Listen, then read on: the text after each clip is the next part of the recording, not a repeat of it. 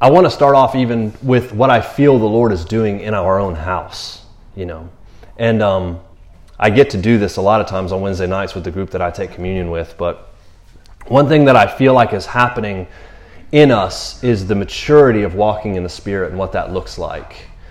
And a lot of what it looks like, as even we're seeing in the teachings, and even in the Old Testament, the walk of Israel, was losing our old grids, our old mindsets and ways of seeing things, ways of seeing God and ways of seeing the future. Because there's something to this aspect in the Bible of what vision is, and having vision, and being able to see things in the Spirit, having as Ephesians says, the eyes of our understanding enlightened. These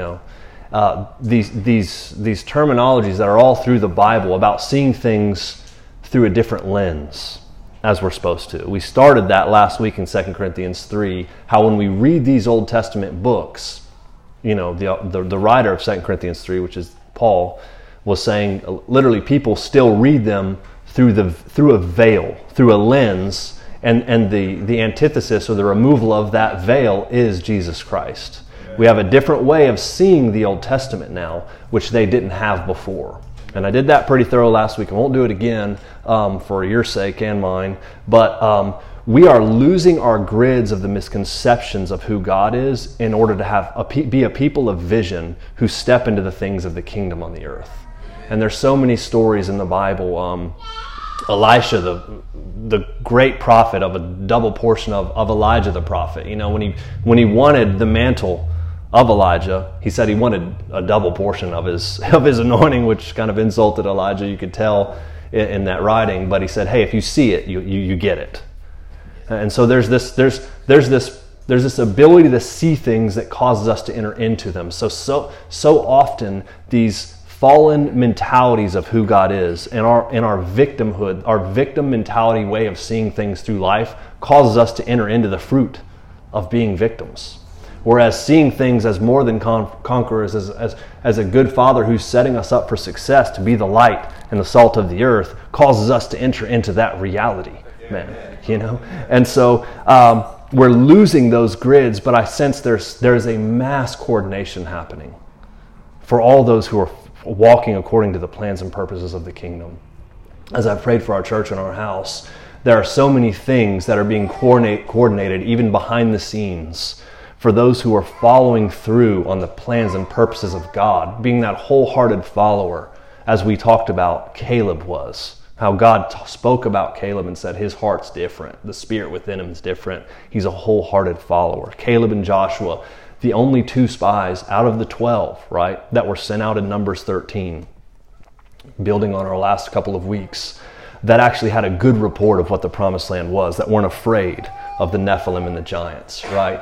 And so, there's those who have this heart of faith, who've lost the filter and grid of a victim or an orphan, but are seeing themselves now as the beloved. The very first thing pronounced at the baptism.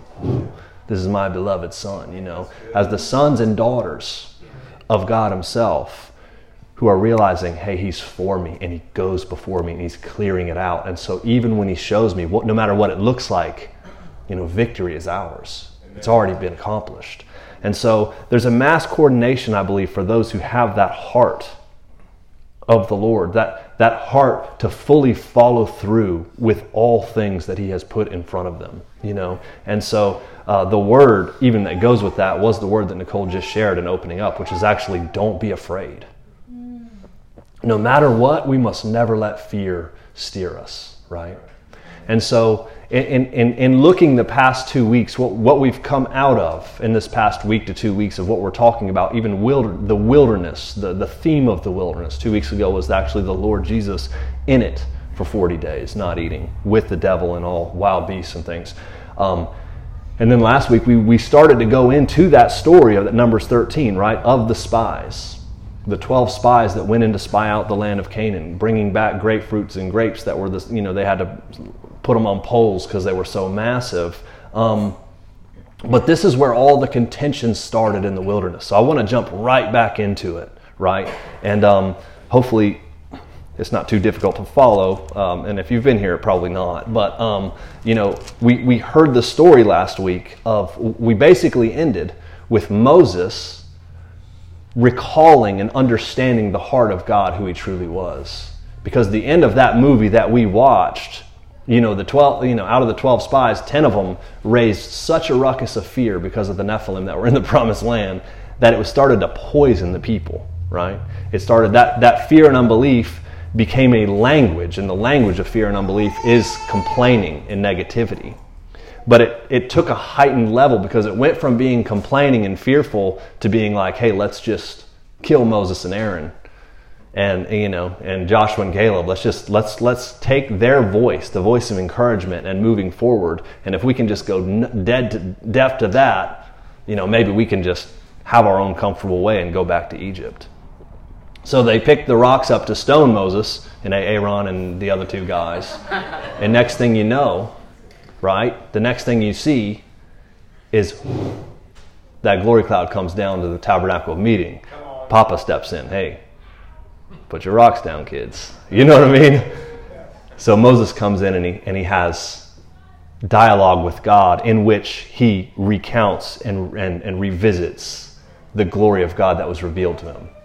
The one who's slow to anger. And he comes out with the agenda of forgiveness for the people, which is us. One of the major points of the wilderness, of actually walking with God in the unseen realm, right, is coming to the place where we see nobody as our enemy. Wow. Flesh and blood, you know what I'm saying? Like, we don't war against flesh and blood, but against something that's spiritual. And looking at the lessons of the wilderness, we're also looking at the things that are in our own hearts that manifest, not necessarily even through other people, which they do, but the things which in our own hearts manifest sometimes, those voices of fear and doubt and insecurity that say, hey, let's turn around and go back to Egypt. It was at least we had bread and we were comfortable. You know what I mean? And God is allowing this to be purged from his people.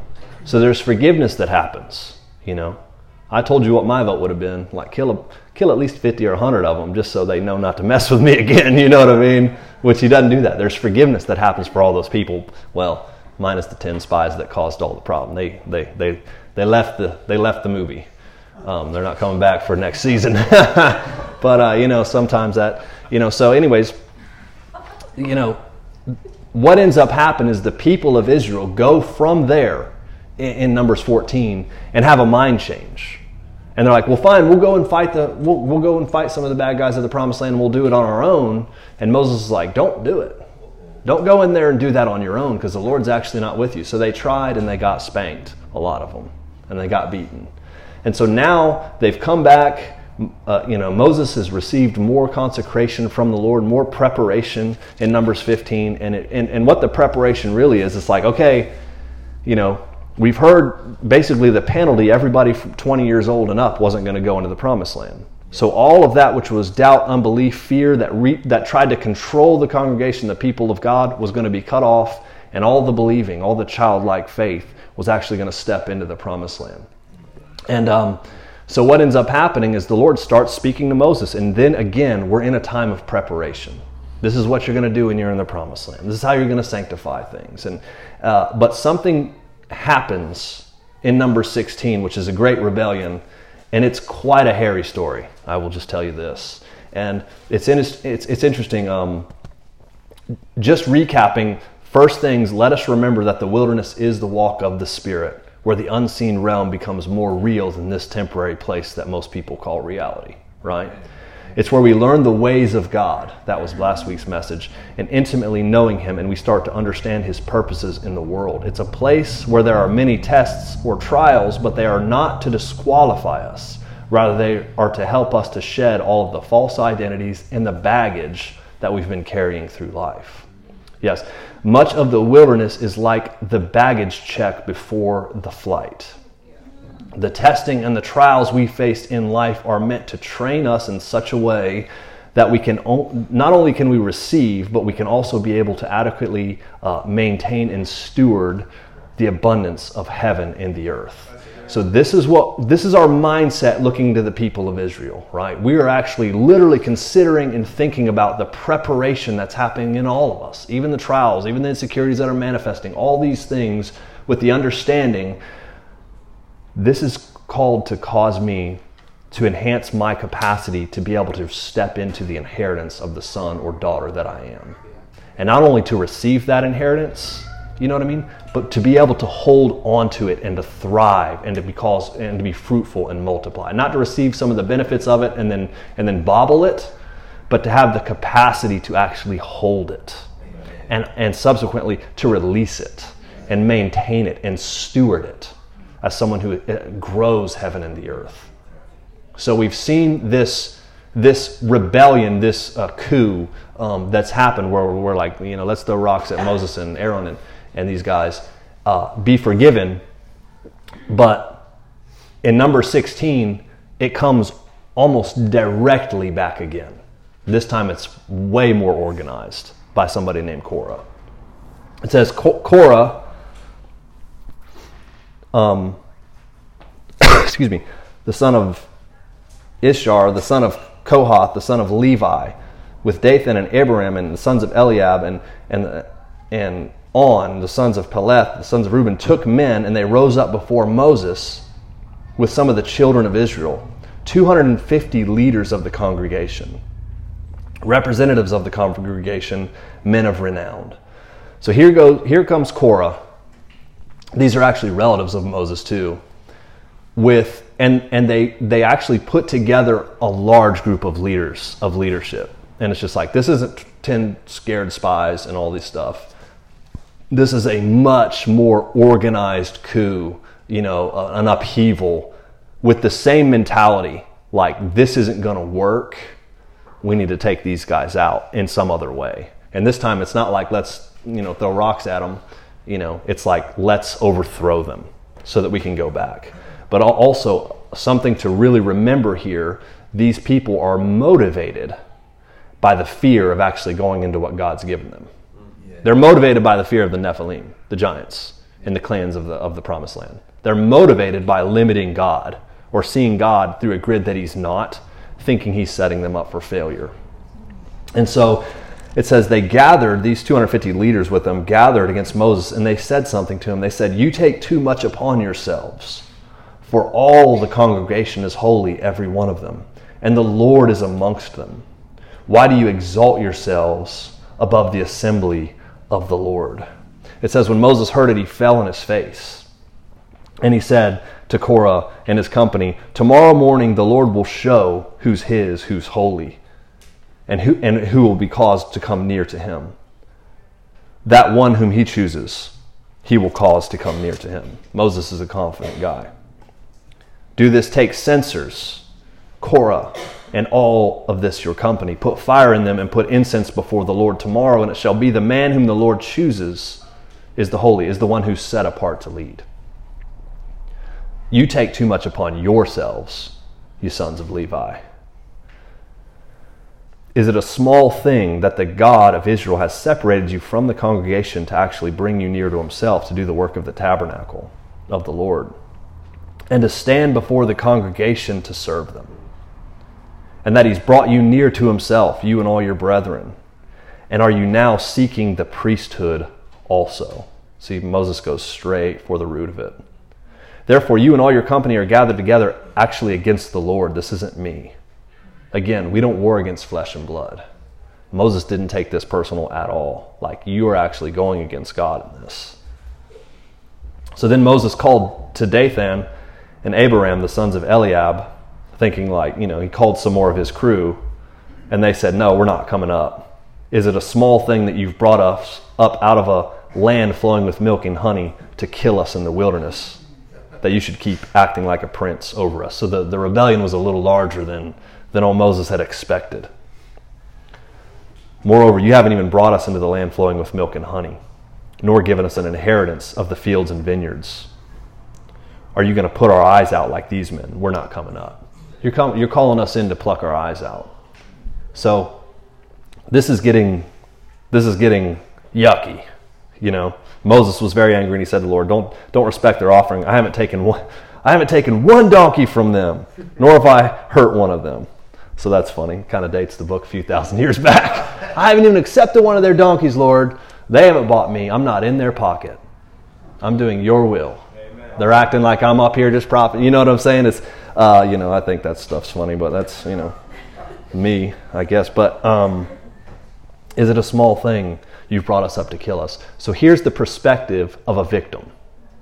These people, it's like, he hasn't brought you up to get, like, listen, you guys were brought up in, you could see the promised land. It was spied out before you. You had the option to go in, and you all rebelled and tried to turn around and go backwards because you were so scared.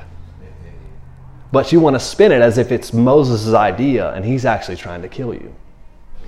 And what's worse than that, in this attempted coup, it's like they had already were afraid, so they tried to throw stones at him, and now they've actually done something different.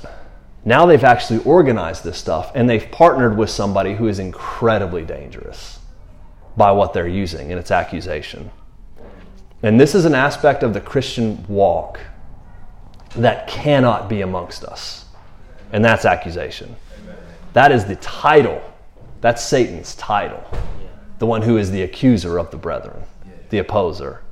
He is the attorney that convicts. Like, you have this, this, and this. And we understand this has been twisted in John 16. And people believe that the Holy Spirit is the one who convicts of sin. But this is taken drastically out of context. The Holy Spirit is the one who leads us into truth and reproves the world of sin. And it convicts is not to accuse them of being sinners. It's actually changing the mind of what unbelief is by demonstrating the reality of heaven. It's just so purely there. And if you're at this house, you've heard that probably too much. So, and you probably just thought, here he goes, he's doing John 16. I'm not doing it. Not doing it right now. Well, I might need to turn over there. No, I'm just kidding. But I'm not doing that. But partnering with accusation is a trap. And it is in the toolbox. It is the weapon of the enemy to destroy the body and to destroy people. Accusation is. And it's a projection that manipulates and controls people. And some people live their life, unfortunately, some people they're accused, and so they live their life proving that they're not what they're being accused of, which also steers them. And Jesus could have done that when he was in the wilderness. If you're the Son of Man, then do this. He could have jumped through hoops to prove that he was who he was, but he was who he was, so he didn't have to prove who he was. Yeah. You know what I mean? So it's like, hey, I'm not going to be deceived into following you. Yeah. You know what I mean? Bet you won't do it. It's like, no, you're not going to dare me to do something and get me to do it. It's just not what we do. But it is. They've done something dark where they've actually really partnered with manipulation in order to steer. And it sounds good. And this is like the origin of what a church split looks like, to be honest. And it's like, it sounds good. You're taking too much upon yourselves. If you just read this out of context, you just took this verse out and said, hey, you're taking too much upon yourself. The whole congregation has been set apart by the Lord. Everybody. But then it tags that in, which is like, especially in the new covenant, we are all set apart of the Lord to function in this walk. But it raises up the threat of rebellion. Why are you exalting yourself? And it's just like, what? He's just doing his job, and they don't like that he's following the orders that he's following, and he's leading them into something there. And like this is the root, and so they're like, he's doing it to kill us. It's a trap. It's a this. It's a that. It's anything they can do, and y'all, this is so poisonous to people, and it spreads, which is why it gets dealt with ruthlessly. For real, for real. And so Moses said to Korah, tomorrow you and all your company come present yourselves before the Lord and take your censer, and basically we're gonna come and minister before the Lord and see who the Lord draws to himself. And so Korah, they all gathered up, and the Lord spoke to Moses and Aaron, and he said, separate yourselves from the congregation that I can consume them. And they fell on their faces. Here they are interceding, in a sense, before the Lord again.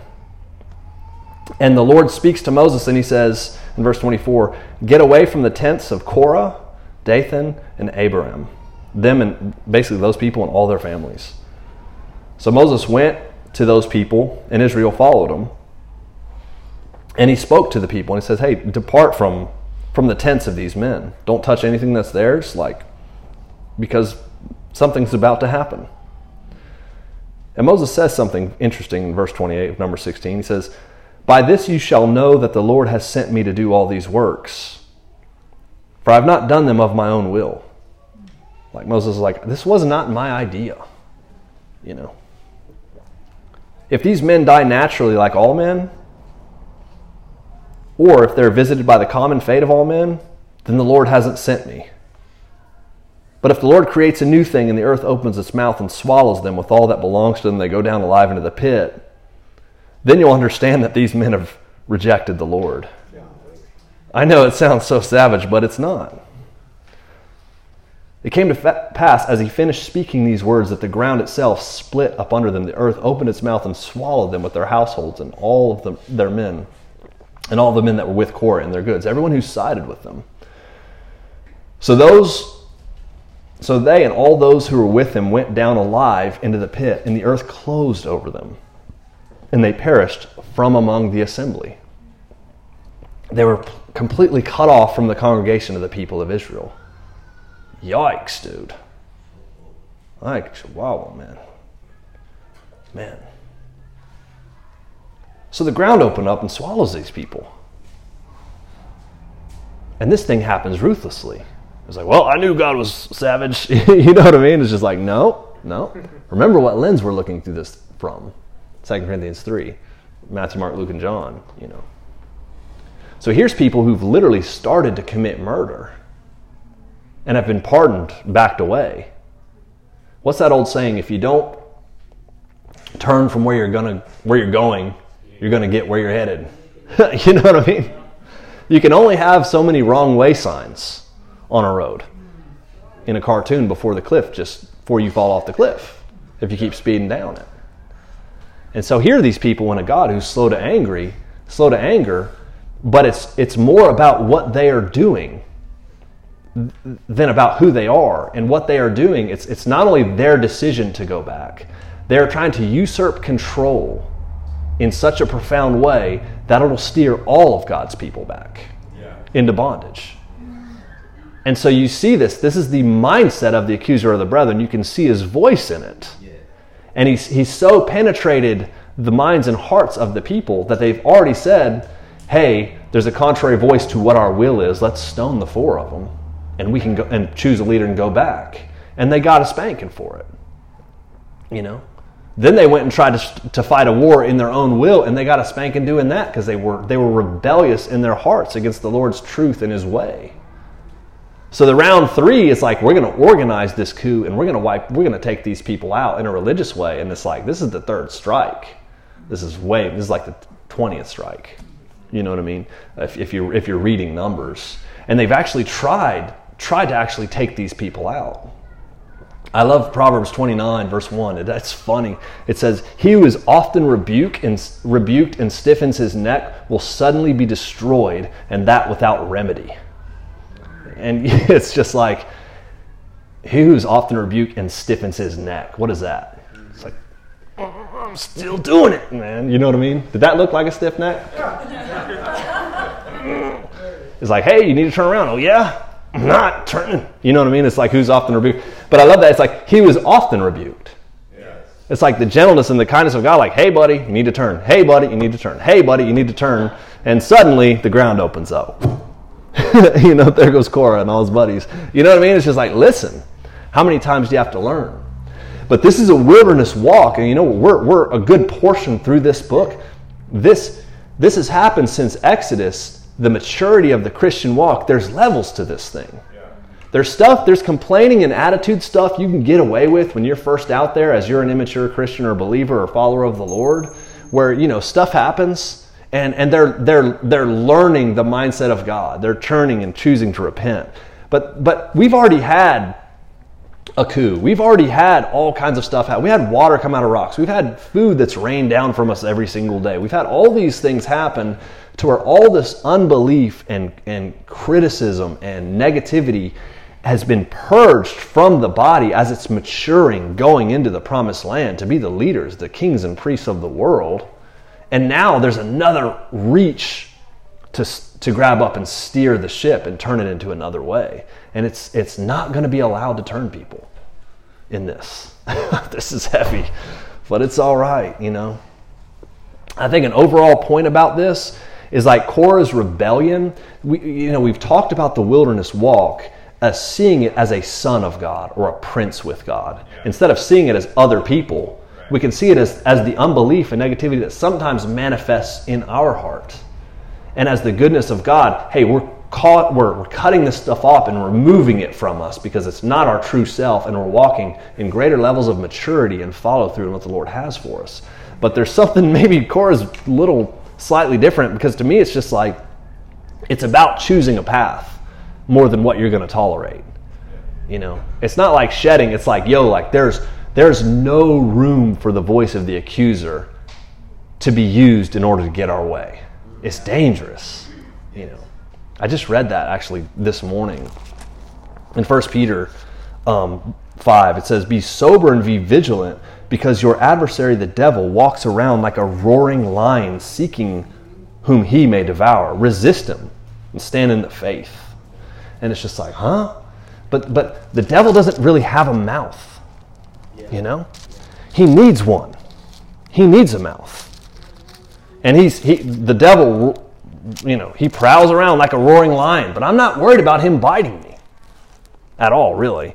But, you know, he needs a mouth. He needs somebody's offense. He needs somebody disgruntled that he can borrow their tongue and release his poison. And that's what's happening here in the body. In Korah's, in verse 49, it says the Korah incident. In the Korah incident of the book of Numbers. I always thought that's so funny. That's remember the Korah incident? Like, oh yeah, that was a bad deal, you know. But it's like, it's the walk of maturity where we're coming to a place where we decide about moving forward or not. You know, this was the last ditch effort for these guys. Were like, grab the wheel. We're going to turn this thing around. They've already tried a few times. You know, even Aaron, Moses' brother and sister had started a bunch of stuff about him early, and they got away with it. Everybody gets away with stuff in the first parts of this book, but it's starting to get to the point where like, now y'all learn, y'all know enough, and you've experienced God enough, you know, is what was going on. But it's also, man, this book, it's about the maturity and when you decide the congregation you're actually called to move forward with. One path in these paths is like Caleb's heart, the one which wants to follow the Lord fully, to take up the mandate of real Christianity and die to all the fears and self-interests of the world. The other path is choosing to congregate with those who value the comforts of this world, rather than moving forward in all of the biblical reality of what God calls us to walk in. And this path causes us to just disappear into the earth. That's what that is. There's, you know, when we walk according to that will, and I'm not even saying being cut off like getting swallowed in a manhole. If we can look this, you know, parabolically, this is the point of two different churches moving forward. It's one like, we're going to set up a leadership, we got all these elders, we got a major majority that says you're crazy and you're just trying to trap us and we're not going to listen to these things. We're going to go back towards Egypt and be comfortable. You know what I'm saying? We have theology, we have education, we have all these different things, but what it ends up doing is it gets swallowed. And what does that mean? It just goes back to you can't differentiate between them and the world. It just becomes part of this. That's the religious system is Korah's rebellion, man. It just is. But also, there's so many churches that are literally built on rebellion.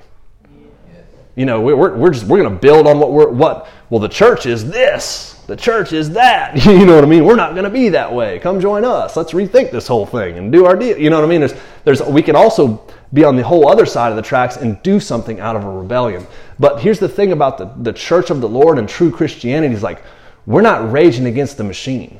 Yeah, that's right. Yeah, that's right. The machine rages against the light. That's what it is. And it takes its shots. And that's fine. But the light doesn't rage against the machine. It just moves forward. It may be accused of raging against the machine. But this is not that. You know? It's just like the sun doesn't get up and rebuke the darkness. The sun shows up on time every day. And the darkness goes away. You know what I mean? And like, we don't use accusation, projection, any of these things as our mantra, as our motives. Even sometimes when we've talked about going to the wilderness, what are the things that motivate us in life? You know, sometimes, and we can, there's something of rebellion being routed from the heart of all of the followers of the Lord. Yeah. You know what I'm saying? Because even like when I was younger, I would have a knee-jerk reaction to somebody telling me what to do. Yeah. There was the seeds of rebellion, you know, within me. And some of it for us, it's a good trait that God wants somebody to have the resolve that will follow Him and nothing else, you know. But it's easy to step over the line and be anti the machine. Yeah. You know what I mean? Yeah. But when we do that, we're playing on a ground that's not even solid. Yeah. We're playing the enemy with their own tools. Yeah. And we're not called to do that. That's right. You know, we're called to actually live according to the plans and purposes of the kingdom. You know, like rebellion, it says in 1 Samuel 15:23, is as of the sin of witchcraft. It's just like, what? Like a voodoo doll, you mean? Like, well, no, not exactly. Not that that's not real. But like rebellion is literally, the root of it is seeking control to steer something by an authority other than the love of the Holy Spirit leading us in our life. Because when the agenda is the love of God, there is no control. It's like freely you've received, so you freely give, like Jesus said. You know what I mean? And that's how we're called to walk. And even the contradiction of those who walk in light versus those who play the game. It's not that they stand there with the finger pointed, well, you're just religious and you're this and that. You know what I'm saying? That is the same spirit of accusation that's on the side of the machine. And when Jesus gets pulled in front of Caiaphas and the high priests, they made so many things up about him. He said he's going to tear the temple down and all these different things. They took stuff out of context. But what did he say back? He didn't say a darn thing. You know what I mean? And then he gets to Pilate, and Pilate's like, are you going to answer anything? Like, you know, this stuff, he knew, like, this is stupid. They're just jealous of you. Are you going to say anything? And Jesus wouldn't talk. So are you the king of the Jews? And then he'd say, it is as you say. He would confirm truth because that's his nature. Yeah. You know what I mean? Oh, man, that's good. But accusation jumps into the game and fights. It defends accusation with accusation. Can you be right? Can you accuse somebody and be right? You can be correct, but not right. Well, you're just saying this because you're jealous and you have this. They're just da-da-da-da. He would have been doing the same thing. He would have been prosecuting them. You know, but guess who he's not? The accuser. There's such a drastic difference, you know what I'm saying, between the sons of light and the manifestation of the dark one. You know what I mean? The manifestation of that jealous root of Cain. You know, I've always loved, maybe I'll kind of close with this, but I've always loved the book of Jude because it uses this story, especially in number 16, as a major warning for like the end times. And I remember when I was young, I was a little more immature, so I would teach this. I would open up this message about I have an end time warning for people, you know. And so that would get them all geared up, you know, get them paying attention real good. Then I'd come in with this Korah and all this other stuff. You know, I was immature back then. Now I'm way beyond that. But Jude is Jesus' little brother. You guys know that? Which is so great. But the book of Jude, it's really just one little letter. So there's no chapters, it's just verses. 17 or 25. But, you know, Jude literally talks about it was Jesus who led Israel out of Egypt. That's Jude verse 5. I want to remind you that you once knew this, that the Lord Jesus was the one who saved the people out of Egypt. It's interesting. So here's Jesus' little brother literally talking about his brother basically as being God of the Old Testament, leading people out of the wilderness. And you know that, and if you circle that word 5 in verse 5, Lord, and you click on it, you'll see what I'm talking about. That the oldest translation of that is the Lord Jesus. King James didn't like that, so that they kind of were pushing something different a little bit, you know, that bipolar vibe. So they kind of want to split him up a little bit, but that's God, you know. ESV will do it. Most of your King James will have a little thing on there. If it doesn't, the Message probably won't though. But you know, And he literally starts talking about things. He literally starts quoting a bunch of Enoch verses and a bunch of stories of Enoch in verse 7 about, in verse 6 and 7, the angels who didn't keep their proper domain. He starts leading into the story of Genesis 6 and going into the wilderness and talking about their partnerships and talking about how Michael the archangel was fighting with the devil over Moses' body in verse 9. It's just like, that's not in our Bible, Jude. You know what I mean? But he obviously had it on pretty high authority. So this is our history, but Jude's talking about these things in the wilderness. But he goes in verse 11, he says, woe to them, for they have gone the way of Cain. This warning of the end, like the way of Cain, the religious brother, the one who worked by the sweat of his brow and offered his sacrifice to the Lord. He was so jealous that his brother Abel's sacrifice was accepted, that he killed his brother. They've gone the way of Cain. In other words, they've become jealous and religious, and they've run greedily in the error of Balaam, which is another story in the book of Numbers, which we won't have time to for today. But Balaam was this prophet. He's kind of a pagan prophet, but he was hired by a king that was very insecure about Israel, walking through the wilderness here in Numbers, right after this story, actually, a little while after this. And he kept hiring the guy and paying him money to curse him. So he kept taking the king's money to try to go before God and curse those people, but he kept getting blocked. But he kept doing it because he kept getting money. So anyhow, that's funny. But the error of Balaam is actually people who minister who are motivated by money, not the plans and purposes of the kingdom. And so I don't know if you knew that happens, but it does happen every once in a while. But then but they have perished, it says, in the rebellion of Korah. Verse 11 says this. And so their spots in your love feast, they feast with you without fear, serving only themselves. And how Enoch ends up prophesying about them, so he starts quoting Enoch in verse 14. It's such a crazy, kind of cool book. It's one of my favorites, but I guess I didn't prepare to do that today. But anyhow, he's quoting the story of Numbers and of Korah and of the people of God who got to the point where they were actually so fearful of moving in and the goodness of God to have their backs that they tried to steer the entire ship. Yes.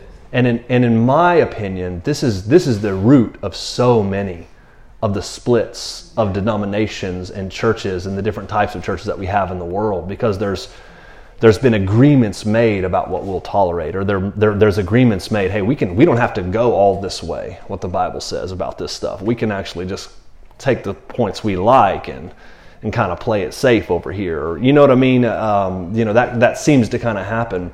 But there's something to that being swallowed up in this book and in Jude's book of kind of warning about it, to where the Lord is leading us to a place where the tongue of the enemy is not found in our household. Yeah. The language of complaining and doubt and unbelief is rid from us. Ephesians 4, like, let no unwholesome word proceed out of your mouth. But also, even in a story like this, accusation truly is a step-up sign of authority so often. And it's not to those who partner with it, but when it starts to come at you and steer you, you understand you are at the top end of a promotion that's coming for you. Yeah. And that's what was happening to Moses, and that's what was happening to his body. It's because this thing that was trying to steer was a last-ditch effort to try to steer. And so it was projecting things that were not true, just like Satan constantly did in the wilderness. And so if this is something, maybe it's even going on in your life or has gone on in your life recently, one of the most brilliant things, just like Jesus did when he was in front of Caiaphas, Pilate, and all these other guys, the thing about Moses did, is just like they did not defend themselves. Yeah. If you do not defend yourself, your defender is going to show up. Right. But if you defend yourself, you have to go into the courtroom and play the game. Yeah. And we're not even there. Because we've heard that's my gavelin or whatever those little hammers. That was my impression of that. we've heard the verdict. Yeah. It's not guilty. Yeah. Forgiven. Yeah, that's, the justification. You know what I mean? Like that's what that means. The reality that he was raised from the dead proved we've been made righteous with God. We're walking this thing out. You know what I mean? So all the projections, all the stuff that the enemy tries to get us to spin our wheels back into, it's like we don't go into that, man. Yeah. We don't go into that. Let the world swallow that. Come on, Jesus. You know what I'm saying? And the light of God, the light of Psalm 37 is a brilliant one. Don't fret because of evildoers who prosper in their way. Just understand that the sun will shine on you like the noonday sun, and it pays off, man, to walk with a tongue. There's something to learning to tame our tongue, right? James says it's like if you tame your tongue, the tongue is like a rudder, it's like a fire, it's all these things. But he says something interesting about the tongue, like he who tames his tongue is a whole man, he's a complete man. And that word is teleos, it literally just means that he is complete, like he's mature. And so Christian maturity is somebody whose mouth is yielded to the Lord. That's James 3. We stumble in many ways, but if they don't stumble in word, if somebody doesn't, he's a perfect, mature man who's able to bridle the whole body. And this is the growth of the people of God. Yeah. And so I want to proclaim a fast for us in this coming weeks. I've done this in years before. And I know we all love eating because this is Texas and we like them barbecues and all that. But the fast for our church that I want to proclaim is a fast from anything negative that would come out of our mouth. And I want us to hold each other accountable in our houses. It's just like, hey, Nicole, if I say something that's hot and negative, even a little bit, even just about myself, gosh, I'm an idiot. Don't say that. That was an example. I'm not calling myself an idiot, but I do that sometimes. Yeah, I've already, oh man. No. But you know what I'm saying. It's just like the maturing process of God is those who, that complaining and that negativity is the language of a fearful person and the language of unbelief. And if we start catching it before it comes out of our mouth, if we're mindful enough that we realize when it comes, we'll realize like, hey, there's some grids, there's some fear that I shouldn't have. The grid that we're called to have, that we walk the mindset, is incredibly hopeful. And it does not limit God. Any prophetic word that's given to me that limits me or God in any way in my life, I know that it's been tainted by the vessel from which it came, from the person who brought it. It's like, oh, that's your grid, not mine. I won't come under that. But you know what I'm saying? But it's the words of the Lord have no cap on your life. When he talks to you, there's never a limit. There's never a cap. Just never is. It's the way he is, and he has no ego. He's not buttering you up because he is truth. It's just a brilliant, brilliant thing about him. But, we're called to walk in this wholeness in this walk, completely free from all the projection, all the negativity, and even down all the way to the level of accusation. You know what I mean? Having it completely out of our vocabulary. I think that's a good, safe way to land old Korah's rebellion, even as now. Because it goes further, but I don't want to, I think we've got some meat in there. Let's see. Yeah. Yeah, I think we do have it. I think it's good. I think Matthew 7, we'll close with this verse, Matthew 7, 24 through 27. He who hears the words of the Lord and does them is like somebody who builds his house on a rock. And it doesn't, no matter what, no kind of storm comes and beats on the house will stay because it's built on the rock. And they sang that song today, actually, the one they wrote, the first one. They wrote them both, but, But he who does not hear the Lord and doesn't follow through is like somebody who built his house on sand. And just like the Korah incident, that's not a great place to have your house. You know what I mean? There's something to hearing his true voice and following through, not letting fear, insecurity, projection, accusation come and steer us out of our lane. Because the lane that we are on as a body and as individual believers is the lane to being fruitful, multiplying, and thriving in life. Yeah. Well, Lord, we thank you for your goodness and your kindness, and even that we can see the lens of Jesus, see through your lens into all these people and all that they've walked through, Lord. I thank you for the lessons of the Old Testament just as well as the New, and that we can see them through you.